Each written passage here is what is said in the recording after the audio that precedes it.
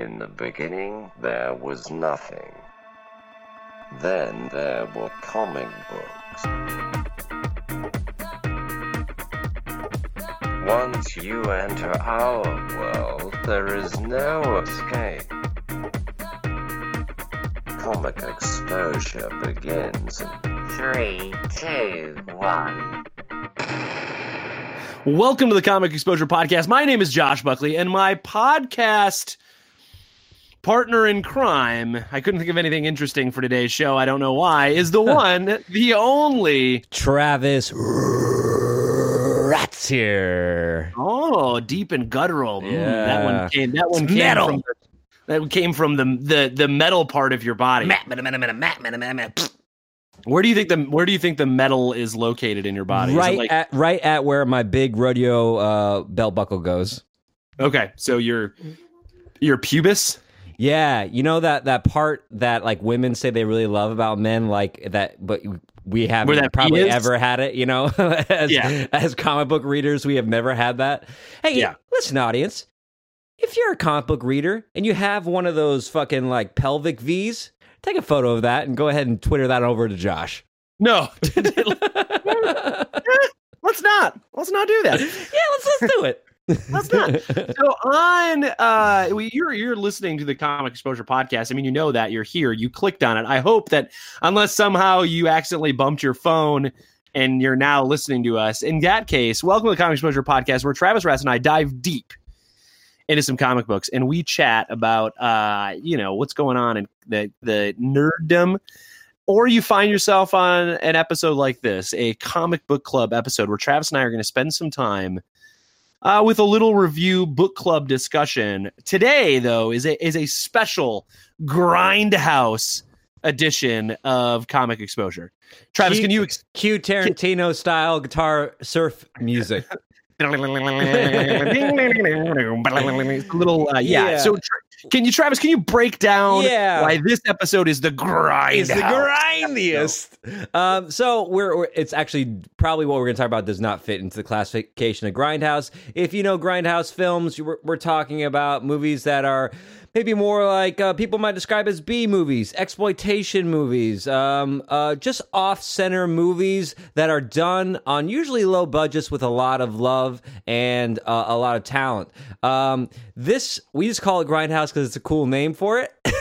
These are not exploitation books. We do have two kind of like off-kilter books that we're reading this episode. Exactly. And when compared with what's selling mainstream-wise, these certainly would be considered B movie comics, if you will, but that does not affect that does not mean that the quality is any lesser. It just means that less people are reading them. And the reason we wanted to dedicate the show to both of these, because we think these are two books that you might not see up front and center in your comic book shop or when you search comics on Amazon, but we think that they are fun reads, and both of them relatively quick reads. So if you need a break from the new X-Men series, which is fantastic, I don't know why anyone would need a break from that, because I am now all caught up and I am loving it, and we will talk more about that on a further issue of the Comic Book Club. But if you need a break from the old superhero gag, then pick up one of these two books that we're going to talk about today. So we've got two books we're going to talk about. We're going to spend a little time with Image Comics' Murder Falcon. Murder Falcon is by Daniel Warren Johnson. He does the art, and he's the writer. It's colored by Mike Spencer with letters by Russ Wooten. That's the first book we're going to talk about. The second book we've got on the Grindhouse double feature on Comic Exposure is Last Driver, which is by C.S. Baker, written by C.S. Baker, and illustrated by Shaky Kane. If I were going to give one of these, really, Last Driver is probably the far more Grindhouse of the two. But yeah.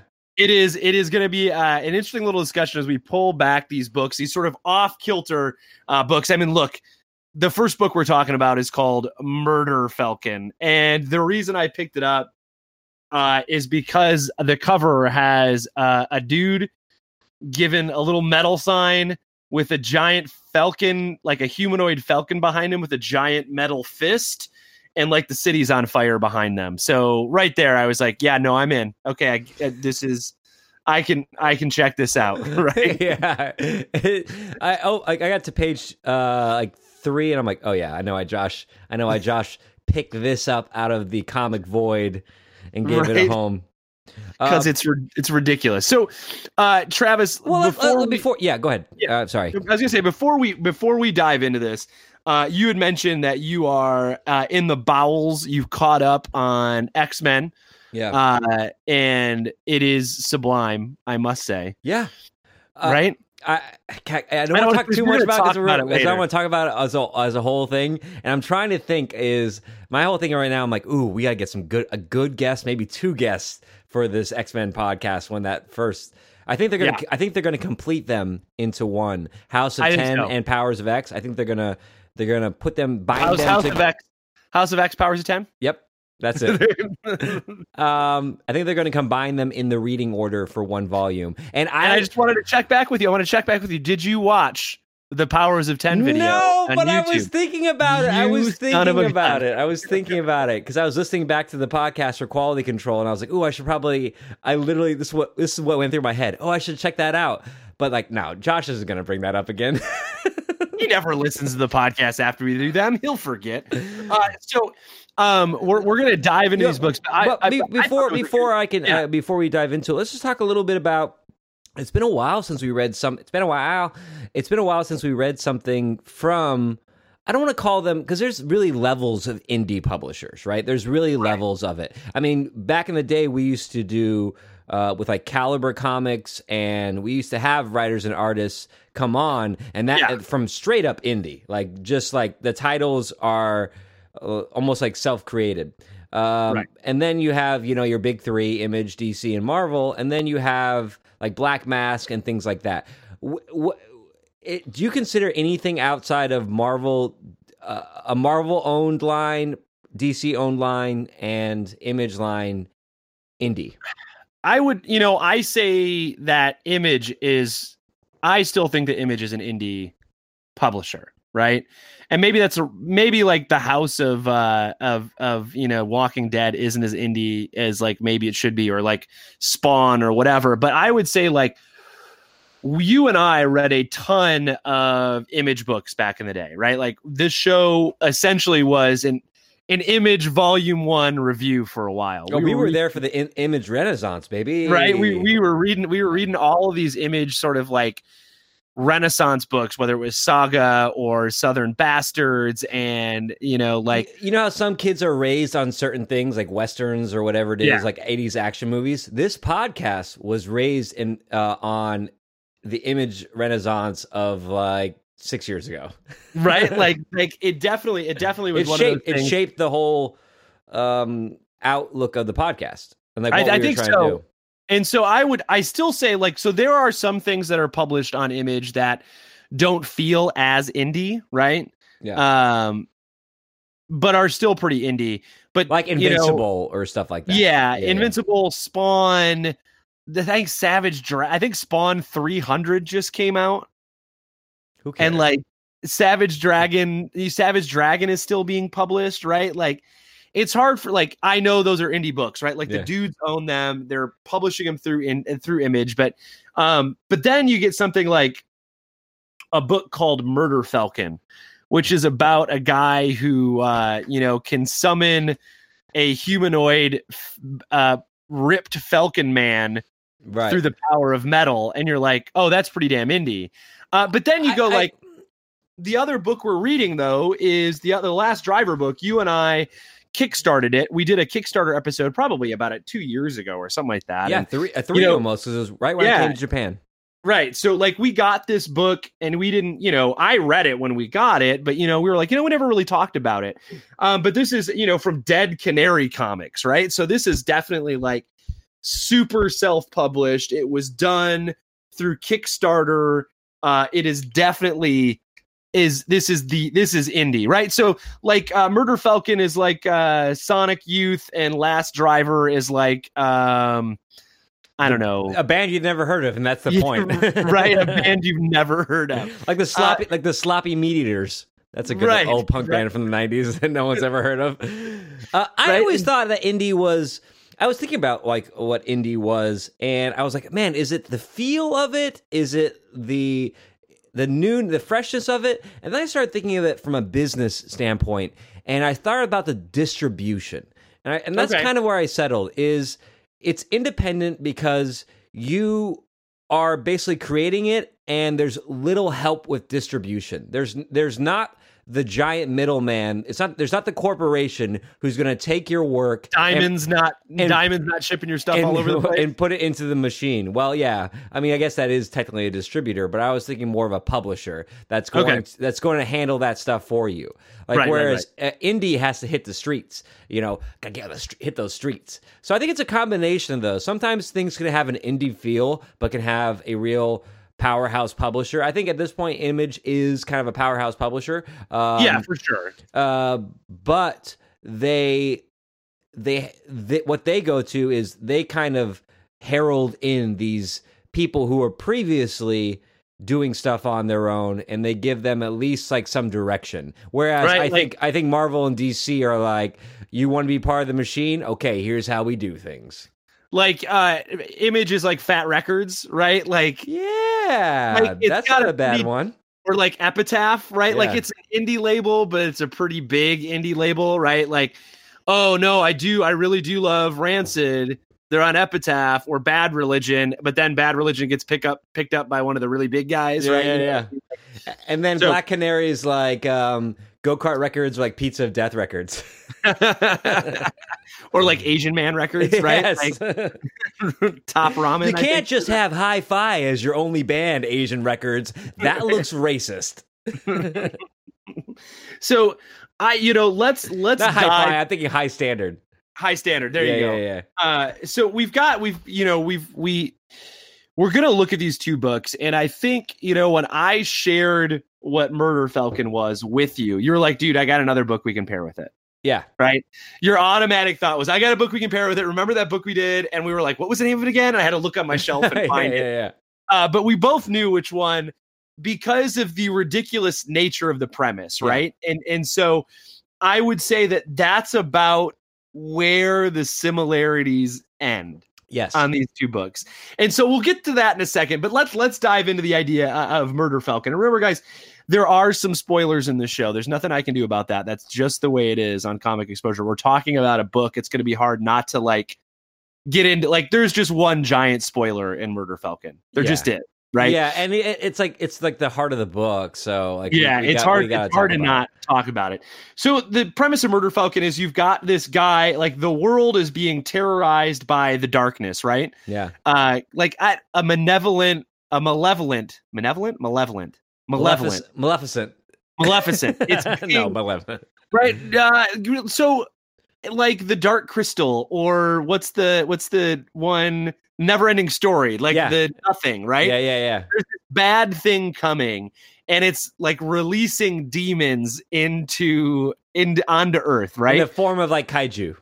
Right, like big kaiju, which is right. You're in Japan, right? So big kaiju, also my porn name. That's a great name. That's a great name for an adult film star. Big kaiju. Thank you. And so you've got this evil coming into the world via these giant kaiju. And there's one chosen guy, and we don't know why he's chosen. It just starts out, this guy has this guitar, and when he plays it, through the power of metal. When he shreds it. When he shreds it through the power of metal, like I said earlier, a humanoid, giant, ripped falcon that looks like he fell out of a what's his name? Why can't I think of his name right now? The Deadpool guy. Why? What? You can't draw fucking hands. He did Cable. Yeah, why can't we think of this one? Liefeld. So he looks like a Liefeld creation come to life. He has right? a red bandana that droops onto his eyes, like Rambo style as well, which makes it even better design. And he has one giant like robot arm. Yep. And this being is summoned by the power of this dude shredding. And the better he plays, the better this Murder Falcon fights. And his name is Murder Falcon, dude. He's like almost like an avatar. But it's like yeah. Okay, we'll talk about that. Go ahead and finish this. Yeah, I think that's like the best of it. And so essentially, he has to get his old metal band back together. Find the name of the metal band, Josh. Oh, what is it? What's the name of the metal band? Bruticus. Yeah, Bruticus. So he's got to get his metal band for a metal band. He's got to get his metal band back together, and they each have to find their magical instruments so they can summon their own kaiju to fight the darkness, to fight this evil thing. It's like Tenacious D meets Pacific Rim. Yes, that's exactly what it is. It's Tenacious D meets Pacific Rim. And you know what? I love Pacific Rim. I love Godzilla. I didn't finish number 2 though. I didn't finish number 2. Number 2's not good. Number 2's not good. I love monster movies, giant monster movies. I love kaiju. Godzilla. I do love kaiju. I love Godzilla. If there was a religion, you'd be a kaiju. I would. I love Gamera or Gamera, however you say it. I love all of those like giant monsters. B-movie monsters, right? We need to switch places. You need to live here. I need to live there. I probably should. I'll pack the family up, and you can come teach 12th grade government. I will go teach. We'll do like a holiday movie, with another Jack Black reference with Cameron Diaz and Kate Winslet and Jude Law. We're gonna do like a little house swapping thing. Sorry, go ahead and continue. It'll be good. And so, the story is essentially him getting his band back together, fighting the forces of evil. But even with all that ridiculousness, Travis, there is a giant amount of heart in this book. There's a kaiju amount of heart, you could say. Yes, I would say there is a kaiju amount of heart in this book. And the backstory that's kind of in the background is character's battle with cancer. Yeah. Right? Yeah. And the book lays it out that you essentially think that it is his ex-girlfriend. Yes. Who had cancer. Yeah. And it does it really well too, because like they really hammer it in with like the way the panels are drawn, that like, oh, the reason this guy broke up with the band is because his girlfriend got cancer and it was just too much for him, and so he started taking that out on his band and not showing up to gigs. And then twist, we find out that it was actually our hero who had the cancer. Right, it's our hero who has cancer, and like this hair that he's wearing, this long, luxurious metal hair, is a wig, right? Yeah. And so Jake, our metal hero, had to quit his band because he was battling cancer. He broke up with his girlfriend because he didn't think that she needed to be with him. Like, I think she broke up with him because he shut her out. Yeah, like he was so down and all this stuff.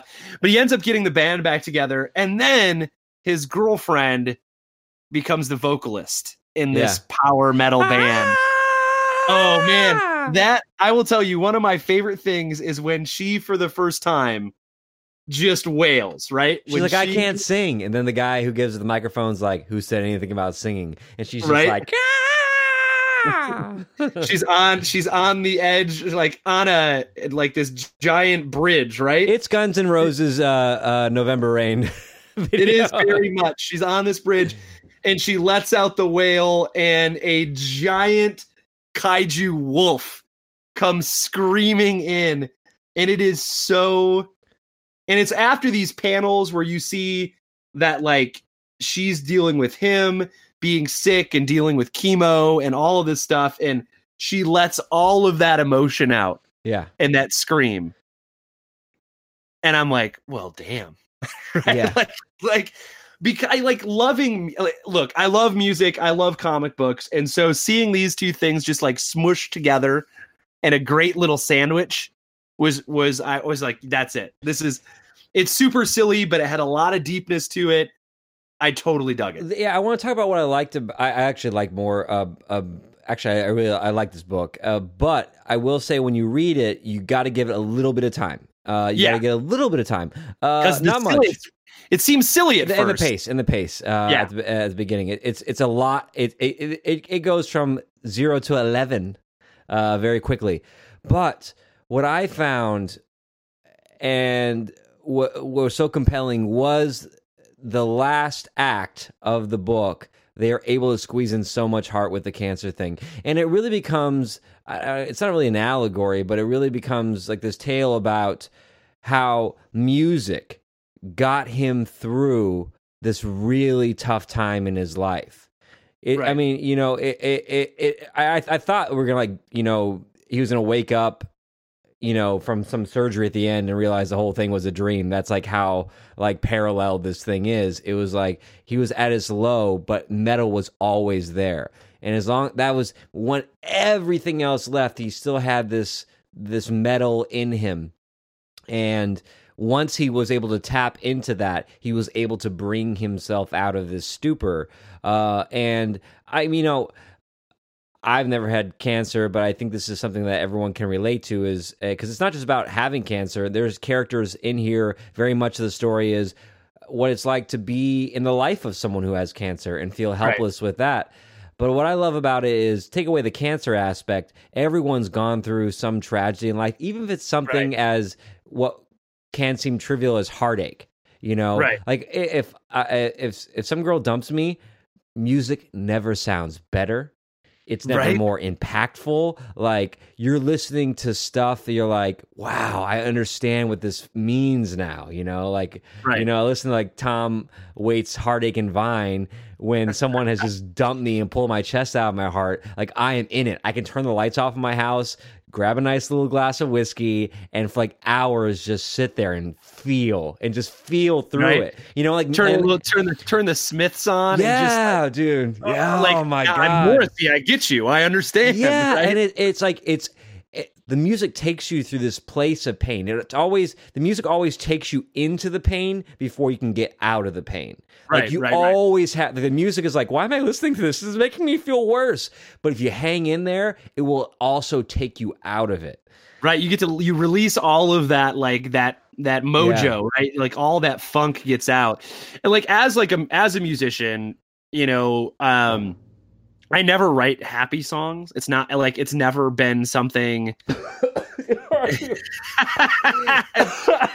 not laughing at you. Travis chokes on his beer down the road. He's like, musician. No.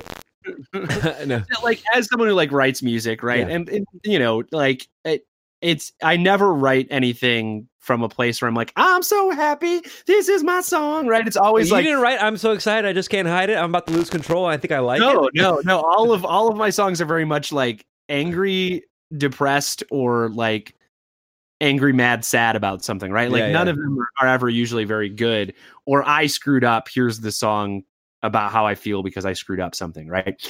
And so like this idea of needing this metal, needing this music to do it. And the other piece of it that I think is really cool is like, in order to get through something, you need people around you, right? And so he gathers up his friends, you know, the girl he loves, all these people together to help him do this, right? To help him defeat the darkness. And I mean, it ends, he does it, but at great cost to himself, right? Like he sacrifices himself to it. And Rodney James Dio is there to take him into the afterlife. Yeah. He's like, holy diver, you come too far, now it's afterlife. Well, I mean, you this is, I was reading this and I was thinking of you specifically because you've been playing more and more shows and writing more and more in like the last year and a half, you know, because your father had passed away. We don't have to get too into this, but like it connects so well with that because I saw this sadness in you, but you're working, and then it was this intense creative period for you where you were writing things and playing shows, and so it's this story, as silly as a lot of it is, it comes from this really true place. So the whole time I was reading it, especially when we got into the recovery aspect of music, I was like, oh man, like this must have hit home for Josh, like especially what he's coming off of. Straight up catharsis, right? Like that's what it is. And so I really enjoyed the book, and it's, you know, it's it has all these things, and the premise is super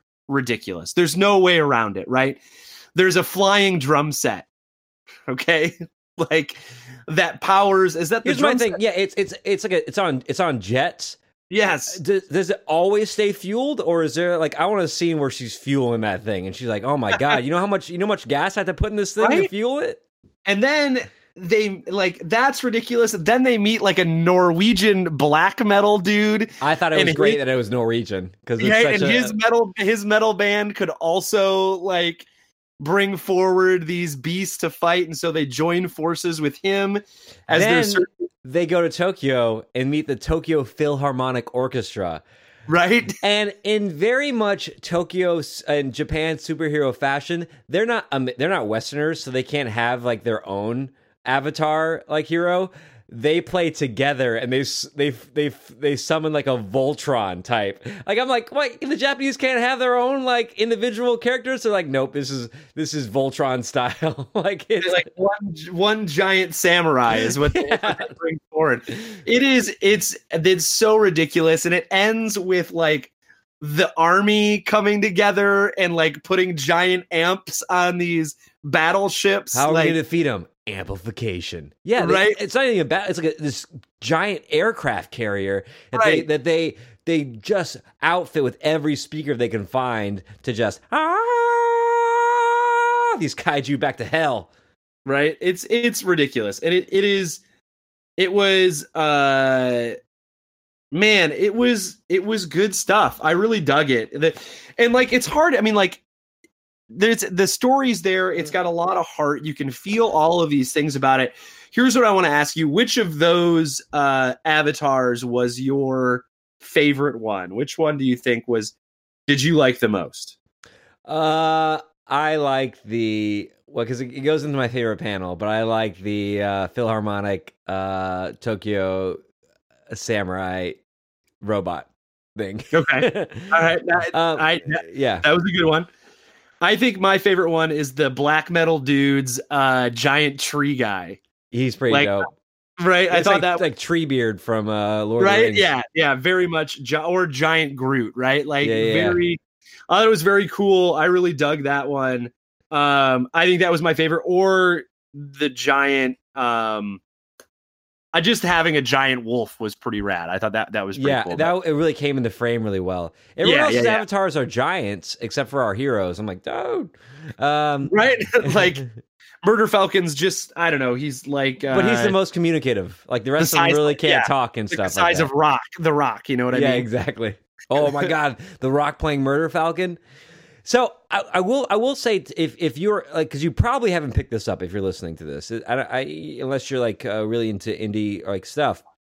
But I will say that the story, you got to take the whole story in, because the story is better than the individual dialogue of the piece. This isn't a vulgar piece. You would think that like with a bunch of stuff about being like, it's certainly not as vulgar as Last Driver, our next piece.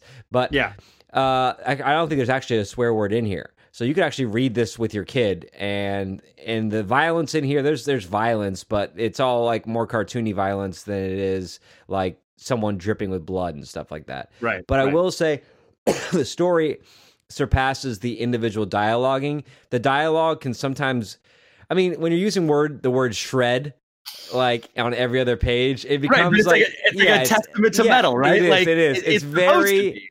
I know. And I've read his stuff before. I read Extremity. The one, I think it was nominated for an Eisner.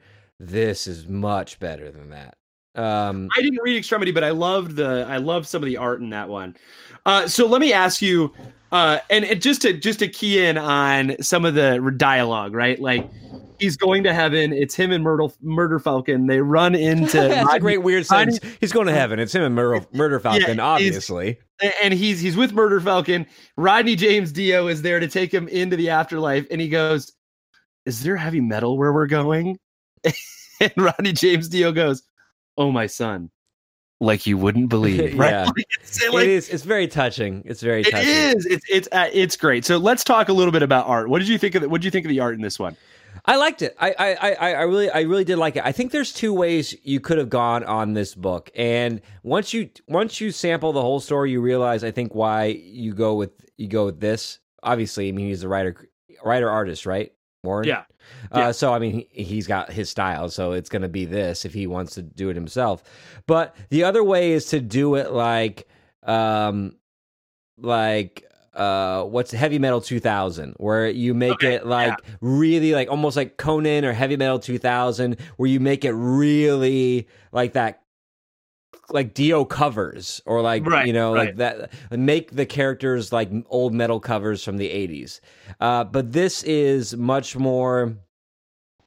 It's some good cartooning, man. Yes. Like I don't know how else to say it. Like Daniel Warren Johnson is a good cartoonist. Well, especially the designs themselves, like the designs don't seem to be conceived in a cartoony way, but when you go through his pen, that's his style, so they become that way. So when you see like the lizard kaiju monster, you're like, okay, this is like this really metal image, but through his pen, it's softened a bit, you know?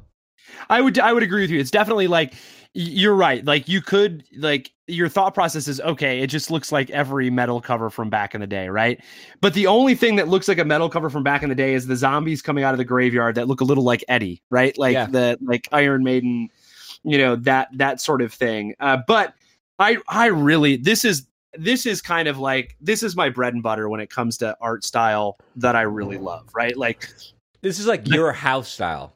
Right. The colors are fantastic, right? Like it's super colorful. It's bright when it needs to be bright. It's dark when it needs to be dark. Like there's just like, there's pinks and purples and like, I dug the art on this a whole bunch. It's super detailed when he wants to draw something really gnarly, and then he can pull all that away in another scene. He's a really good artist. I dug it a lot. There's some really good the onomatopoeias, like the foom and whap as it's in the screen. It always looks good in the panels. We'll get further into that when we talk about favorite panels. But before we get to favorite panels, I do want to point out two things I want to ask you about. One, in here they're given excuse me, I need a cough button on this thing. When they're given this VHS tape, which is like this code to unlock this key, which appears on Murder Falcon's arm, it's tablature, and they actually have the tabs on here. Have you tried to play those tabs? I have not. What is it? I don't know. I was just curious because you can play it. It's I'm reading it digital. It's 122. Oh man, I don't have mine. It's paper. It's like A string 0. Yeah, it's like you could play it. It's in that whole key section where it's right after the Eddie, the zombie Eddie thing. Yeah, I'll have to look it up and see if I can play it. I'm sure I can. There's actually it doesn't look that tough actually. There's just a little bit of a slide in there. There's actually a weird thing I've never seen on tabs. Yeah, I don't know what the 7H and 9P is in a tab. No, that's a 710. 7. That might be hammer and pull. Hammer and pull. Yeah, okay, got it. Now I'm gonna have to figure out what it is after I'm done. That's my homework for when I'm done. Wouldn't that be cool? Like I'm sure online someone maybe has, but I think it'd be fun to figure out yourself and be like, I've unlocked the key. Gabby, I've unlocked the key. Babe, come in here. Babe. I got it. Babe. I figured it out. And the other little babe. Hey, babe. Babe. I unlocked the Murder Falcon key. Babe. And the other thing is they have to find this like horn, like this metal horn, and in the temple of this metal horn, there's a picture of Lemmy. A statue of Lemmy holding up the ace of spades. And I was like, all these, if you're like, I'm sure I'm not as huge of a metal fan as I am a punk fan, so I'm sure I missed a lot of low-key references in this that were like real like metalheads would know. There's in one page when they go to visit the guy in the wheelchair, there is one of the guitars hanging on the wall is Van Halen's guitar.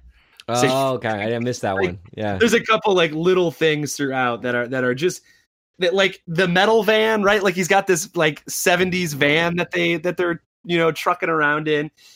There's a lot of like cute little things in it. I don't, like it's a goofy word to use cute, but there's I totally dug it. A lot of kawaii stuff. It was good. I really enjoyed it a lot. I would totally recommend it. So let's hear your favorite panel from this book. Favorite panel is digitally on page 164. This is my favorite avatar. It is the samurai. It's where you see the reveal of the samurai, and here's why I love it. If you read, it goes da da da da da da. That's the sound that the Tokyo Philharmonic is playing to summon their kaiju. They're playing da da da da, and if you read it, it goes da da da da da da. And I love this samurai comes out to this Star Wars thing. I thought it was a nice touch, and a reason why you always got to read the sound, kids. That's fantastic. That is fantastic.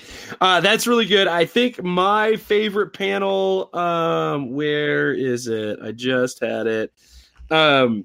There's just so many like ridiculous panels in this whole There's a book. lot happening in all these panels too. Right. There's a lot of detail. They're just filled with so much stuff from panel to panel. I think one of the ones that I thought, I mentioned it earlier.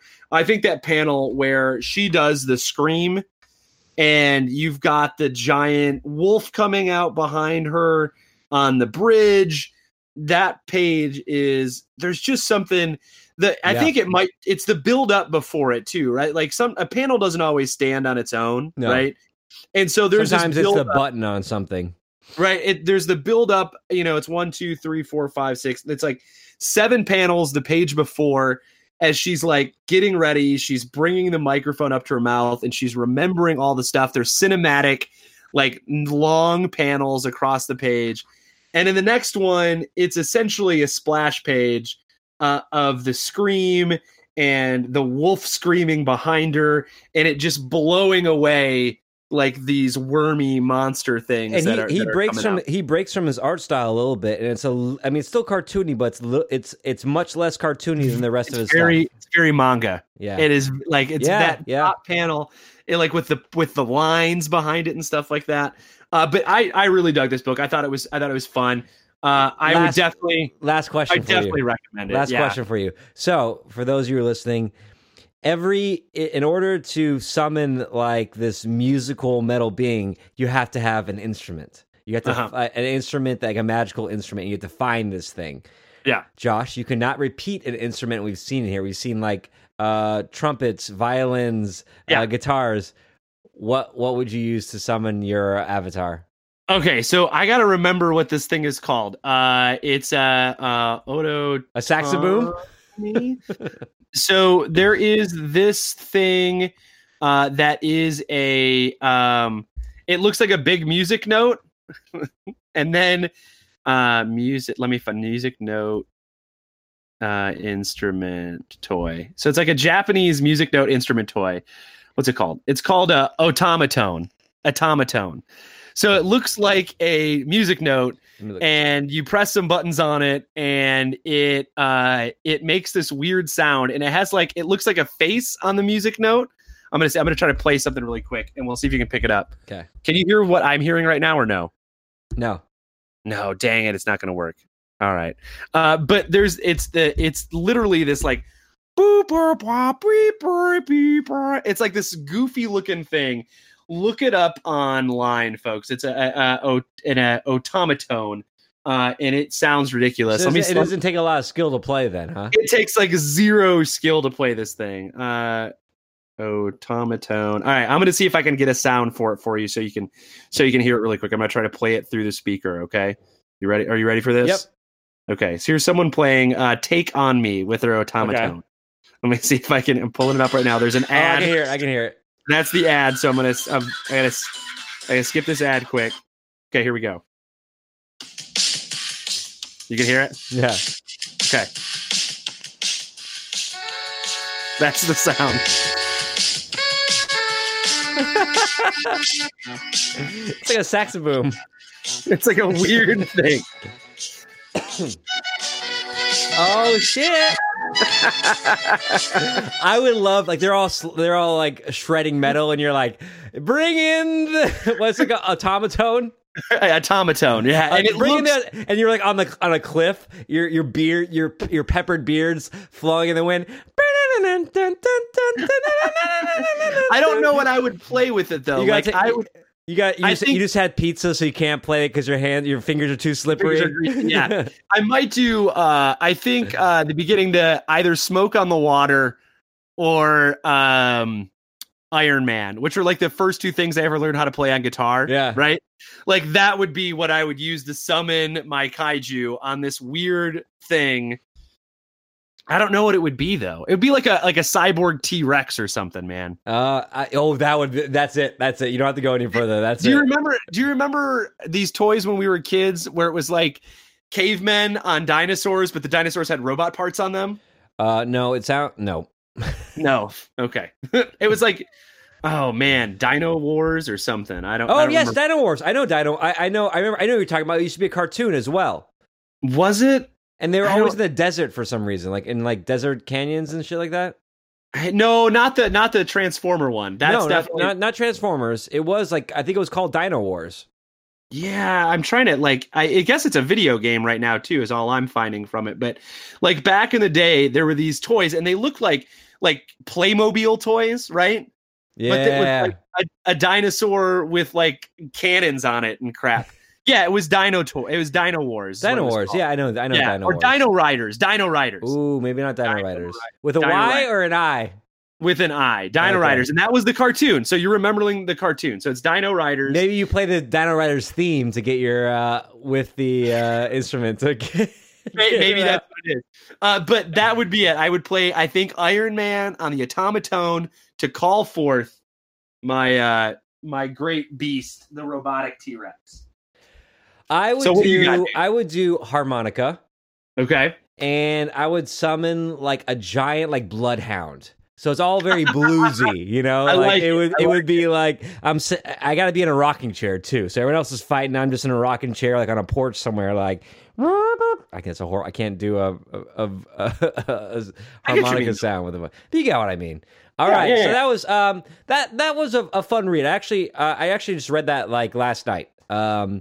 It's not a long read, even though it has one complete story in it. I think it's quite a few issues too, isn't it? It's a little longer. Eight issues, but like there's not dialogue in every panel. No, not at all. But it's 8 issues, but it's a good chunky read. I it didn't take a lot to get through it. I really enjoyed it. So let's talk about book number 2, the book number 2 in our Grindhouse edition. And before we jump in that, ladies and gentlemen, I just want to remind you can find all of our old episodes on www.comicexposure.com, or you can find us on any of the podcast apps you use. We love that when you give us a listen, you give us a good 4 or 5-star rating, throw some stars at us or some likes at us. You can also follow us on Twitter at Comic Exposure, or on Facebook, facebook.com/Comic Exposure. Ladies and gentlemen, let's dive into the second book, Travis Ratt's Last Driver, on Dead Canary Comics. Like I mentioned earlier, written by C.S. Baker, illustrated by Shaky Kane, lettered by Zach Sam. This book is a trip and a half, man. I love this book so much. I know you do. You know why? You know why you love it? Because it's crass. There's smoking in it, and there's smoking. There's drinking, smoking, and boobs. You're made for you. Also, it's like if you ever wanted, hey. You ever wonder what it would be like if Jack Burton from Big Trouble in Little China had a love baby with Snake Plissken? Right? Read Last Driver. and you put them in this Mad Max meets Godzilla kaiju movie, right? Like a B movie. It's like Mad Max plus a B movie with Snake Plissken / it's definitely it's batshit crazy. It is batshit crazy. Never drive faster than I can see, and I tell you right now that ain't much. So yeah, I mean, basically described right there. You just put this foul mouth, tough fighting, big drinking, long smoking, ultra masculine dude in the With a apocalypse. giant gun. And his whole goal in life is to have fun surviving the apocalypse, to enjoy life while surviving all these dinosaurs and mutant figures and Thunderdome type arenas. And here, I feel like the best way to capture the essence of this is to read the dialogue from the first page. Hot damn, life is so right, it's wrong. Woke up today with a big smile and morning wood that inspire a standing ovation. Chilled me a beer for breakfast in the portable fridge. Found a fresh pack of Luckies, and hell, even porn in some run-down hole outside town. And none of that truck stop shit, vintage, premium stuff, classy. Me and this morning are getting along just fine. And then he's attacked by a pterodactyl. and then his line is like, I'm going to level with you. Morning, you and me, we're on the rocks. Oh, man. Right now, Frank Sutton is more, and that's his name. His name is Frank Sutton. Oh, it's so ridiculously cheesy. He spills his beer on his porno mags. Hey, do you love 80s action movies and hate the Me Too movement? Last Driver. It's like ridiculous, and like it's hard to even say. Like it is so over the top, and it makes me go like it has to be purposefully this ridiculous, right? Oh, yeah. Like this guy, Baker captures all that like machismo. It's almost a parody of the most extreme, ultra masculine, Snake Plissken, Kurt Russell type characters. It's taken up to, again, I'm going to use the term, 11. Right. So it makes no qualms about like, hey, we're going to try to have like a story that makes sense and some kind of character arc in here. No, not whatsoever. It's just a bunch of really, I think, clever, well-written lines. This book is funny. The book is fun. I feel like the book is really funny. There's some really funny lines that all every line he says sounds like it could come out of like, like an 80s action star. Oh yeah. Yeah, for sure. But I would tell you, so there's another one. So I don't know. Did you read Sex Castle? No, I know you recommended it though.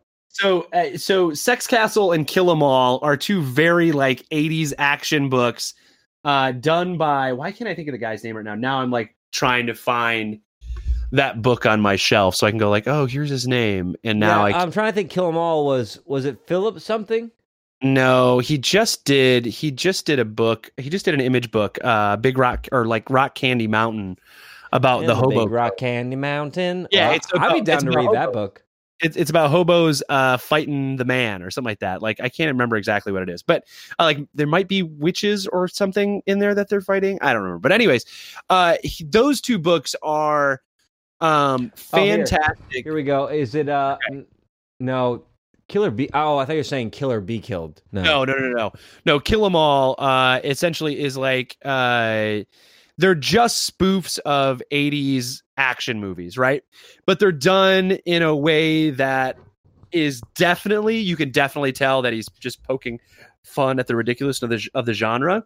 This one, it's hard for me to tell if he's poking fun at the genre. I think he loves it. I think he loves it. Yeah. Right. I think it's a little bit of both, but this is definitely, if we were to put either of these books in a Grindhouse actual thing, if this were a movie, this would be a Grindhouse film. This would be a Grindhouse, even the style of it. But let me ask you, do you remember, I'm going to take you back and see if you remember. You remember that show in like the late 80s, 90s called Sledgehammer? And it was about that police officer who just had that big gun. No. Oh my god! It was like an hour-long show, and it was Sledgehammer. Sledgehammer. It was like and it was, he had this big old pistol. It looked just like this gun, and that's what it reminds me of as well. I'll watch the Powers by 10, but I'm gonna send you a. I've got it on iTunes. I got it on up on YouTube right now. Oh, okay. Let's. Oh shoot! What's that guy's name? It was an 80s comedy movie. Okay, the blonde guy, right? Yeah. I've seen like the preview for this before. Well, it's not even a comedy. It was like he was a detective, but it all came across as funny and just very like there's always all these puns like after he would like do something. But anyways, I I like this book. One, this is you could read this in a shit. Yeah, like it. You said you read the other one last night. I read this one last night. Like I was like, okay, let's read this thing, and I was like, all right, I'm read done. this. Yeah. I mean, a lot of the panels you're just looking at the art. A lot of the panels don't even have dialogue in it, and the dialogue is very sparse because, like I said, it's just a lot of quips and a lot of over the over narration. This book is fantastic. Yeah. But it's all like, it's exactly that sort of karma. He says like this. Here's an example. Karma is the ultimate bitch. Lucky I know how to treat that bitch right. It's so ridiculous. It's like part of solving any problem is knowing what you want the outcome to be and visualizing that end game, seeing the hurdle and knowing how best to jump it. Because it's all peaches and cream on the other side. I like this book because it's so un-PC. It's so un-PC that I feel like this is like a book you have to read in the dark these days, you know. And like I think some of this stuff is really good and what we're moving towards, but some of this stuff is ridiculous. So I think this book takes being un-PC ridiculous in a way that's not harmful, like certain presidents. But this takes being un-PC in a fun way, and it puts it in its proper place in a fictional comic book with a character, and you can read it really quickly, and there's no like philosophy to this or anything like that. It's just there's no philosophy to anything. It's ridiculous. And like there's one scene where he gets knocked out and he's dreaming, and it's just terrible. Yeah. But here's the thing, Josh, because and we'll move into this, talking about this, because this is shorter books. There's not a lot to talk about as far as plot's concerned. But definitely not. He gets captured. Shaky Kane's art. Way out of an arena, you know. Shaky Kane's art is some of my favorite independent art ever. One, not just the art, but the colors in this are fantastic. And the colors are very good. I would not have appreciated this art without doing this podcast for the last 4 or 5 years we've been doing it. Because I would have wanted something else. And this art fits this book so perfectly. Like it should be packaged in a cookie. Like whatever the cream of the words in this book are and the art are just compressed into this beautiful Oreo that just complements it so well. It is ridiculous. Wait, you don't like the art in this? You're not a big fan of the art, huh? No, I think the art is super fun. There are some things that are there are some things that are very Jeff Darrow in it, right? Yeah. There's a couple times where you're like, oh, that's really, really good. And then there's a couple panels where I'm like, oof, he rushed that one. But overall, like, it fits the story, man. There's no way around it. Right? I think this is the toxic Avenger of comic books, and this is a trauma book, right? Like, there's no way around it. That's what this thing is, right? Like, I think the best panels are Kirby with less lines. Yeah, I can see that. I like it very much is. It like the colors are very reminiscent of old comic books, right? Silver Age, yeah. You know, it's flat. It's got, you know, there are some really ridiculous, great panels in here. The one where he's going into the arena, right? The doors open up and you see like the giant frog monster and the dude with the machine gun and the skull mask on he's like covering his eyes as he walks into it. Like it is like that panel, that like piece is great when he's getting attacked by the pterodactyl. There's a scene where like he's working right in his office and the building's being attacked by all these kaiju. Like there are some really, really good panels in here. The colors are so flat. They're beautiful. If you look at that page, like Josh, I'm holding up right now, where he's driving in the sunset. Yeah. And you just see the orange and yellows just super flat. I love that flat, solid coloring so much. No, it's really, I do. This is one of those ridiculous quick reads where you're like, there's no point to this story. There's no, like you said, there's no character art. There's no good triumphing over evil. it's this dude's day gets wrecked and then he gets back on the road, right? Like every time you're right. Every time I read one of his lines, I'm like, oh my God, it's brilliant. It's like my three favorite things in life: my car and two cheerleaders. You know, it is pure grindhouse. It's yeah, pure grindhouse. That's exactly what it is, right? Who would be a good Frank Sutton? Oh man, if you could, like, I think you'd have to bring back, you'd have to like do the de-aging thing that they did to Kurt Russell in that, in that movie. He's just so good at that kind of piece of it, right? Or and that's a good point. There really is no replacement for Kurt Russell, is there? There's really no younger version of Kurt Russell. You do love Kurt Russell, or I think if you could get, oh man, what's his name? He's in Tarantino movies. You get Brad Pitt to do it, right? Like, let him be gross and smarmy. This guy does have a Johnny Bravo. He does a little cool world Brad Pitt about him. What about LaBeouf? Oh yeah, I do hate Shia LaBeouf, so that might work. Or like you got to find someone who's like just grubby enough, right? Who can pull off gross. Yeah, and people they're like, listen, we're not gonna get upset with you. Someone who would actually do this, and no one would play this character in this day and age. No, because he's an awful human being. But like, it's a fun little. Oh, you haven't watched the Preacher series TV show, have you? Yeah, well, no, I've watched only Joseph Gilgan, who plays Cassidy, would be perfect for this. Yeah, no, you're right. He'd be good. He'd be good. Because he's gross. He's grubby. Yeah. It's basically Cassidy, like, on here, but it very much does remind, like, it does have that very like early 90s Garth Ennis. Yeah, Garth Ennis. Well, Shaky Kane's the artist, but he comes, I don't know about Baker, but Shaky Kane comes from like that 2000 AD Judge Dredd, so like just like Ennis and Moore and all of them. Yeah, the more we're reading, the more I find that those are some of my favorite writers and artists. Are that crop of comic book artists and writers who came out of the 2000 AD Judge Dredd stuff in the 80s. I think produced some of my favorite shit. That is like my milieu. Well, you mean you did grow up on Preacher, right? Like that's that's like your bread and butter.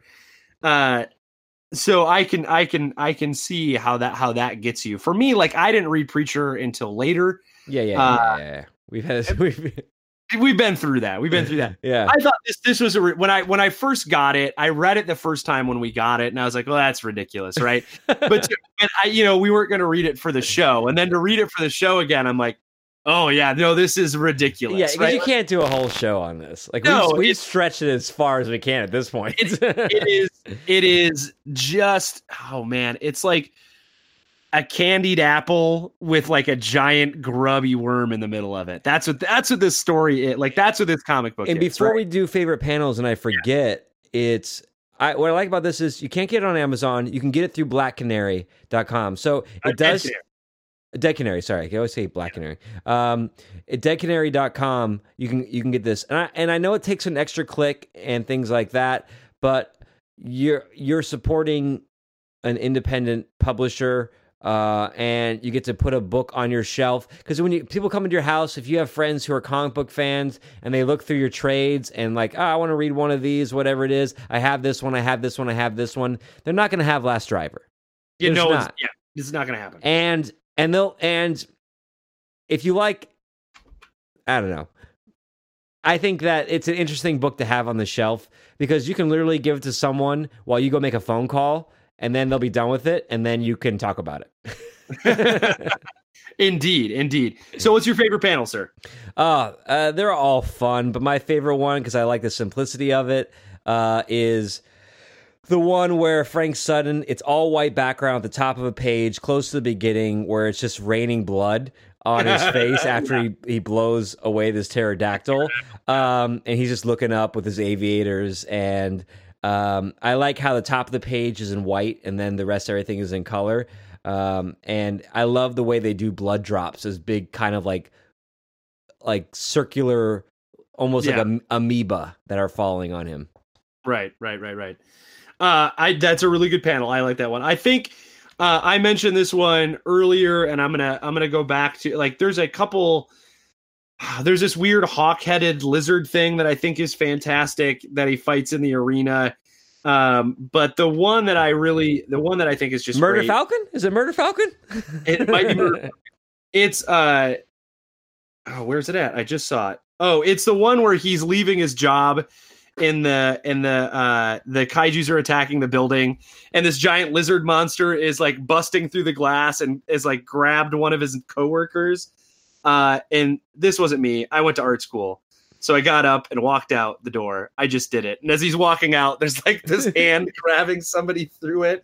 I just like people are like yelling and like the whole thing's going. Is like, sir, yeah, like the lead up to it. Yeah. And he's like, you know, Carol, I don't screw about when you're working. Have some consideration for others. And so, she yells, "It's horrible," and he thinks she's talking about like the job and his situation in life. He's like, "You know what? It is horrible. I'm leaving." Meanwhile, she's screaming at the kaiju that's right. crashing in. Yeah, and so that's just a pure scene of how ridiculous this book is. Like another thing these two books have in common: kaiju. Yeah, they do. We a kaiju filled episode of of Comic Exposure. So, ladies and gentlemen, if you want to check out either of these books, Murder Falcon is out on Image Comics by Daniel Warren Johnson and Mike Spicer. Then Last Driver from Dead Canary Comics by C.S. Baker and Shaky Kane. Check them out. Give them a read. The Murder Falcon will be easier to find, but like Travis said, you can go to deadcanary.com. I bet you they probably have a PDF version of this you can get to if you're like, you know, I just want to see it. Yeah, but it's gotta be a good price point, and you know what? Put it on your shelf. It'll be a weird thing to like if your comic friends will pull out. No one will have seen it, and it will be fun. Right. So, ladies and gentlemen, thanks for tuning in. You can tell us what you thought about the show on Twitter at Comic Exposure.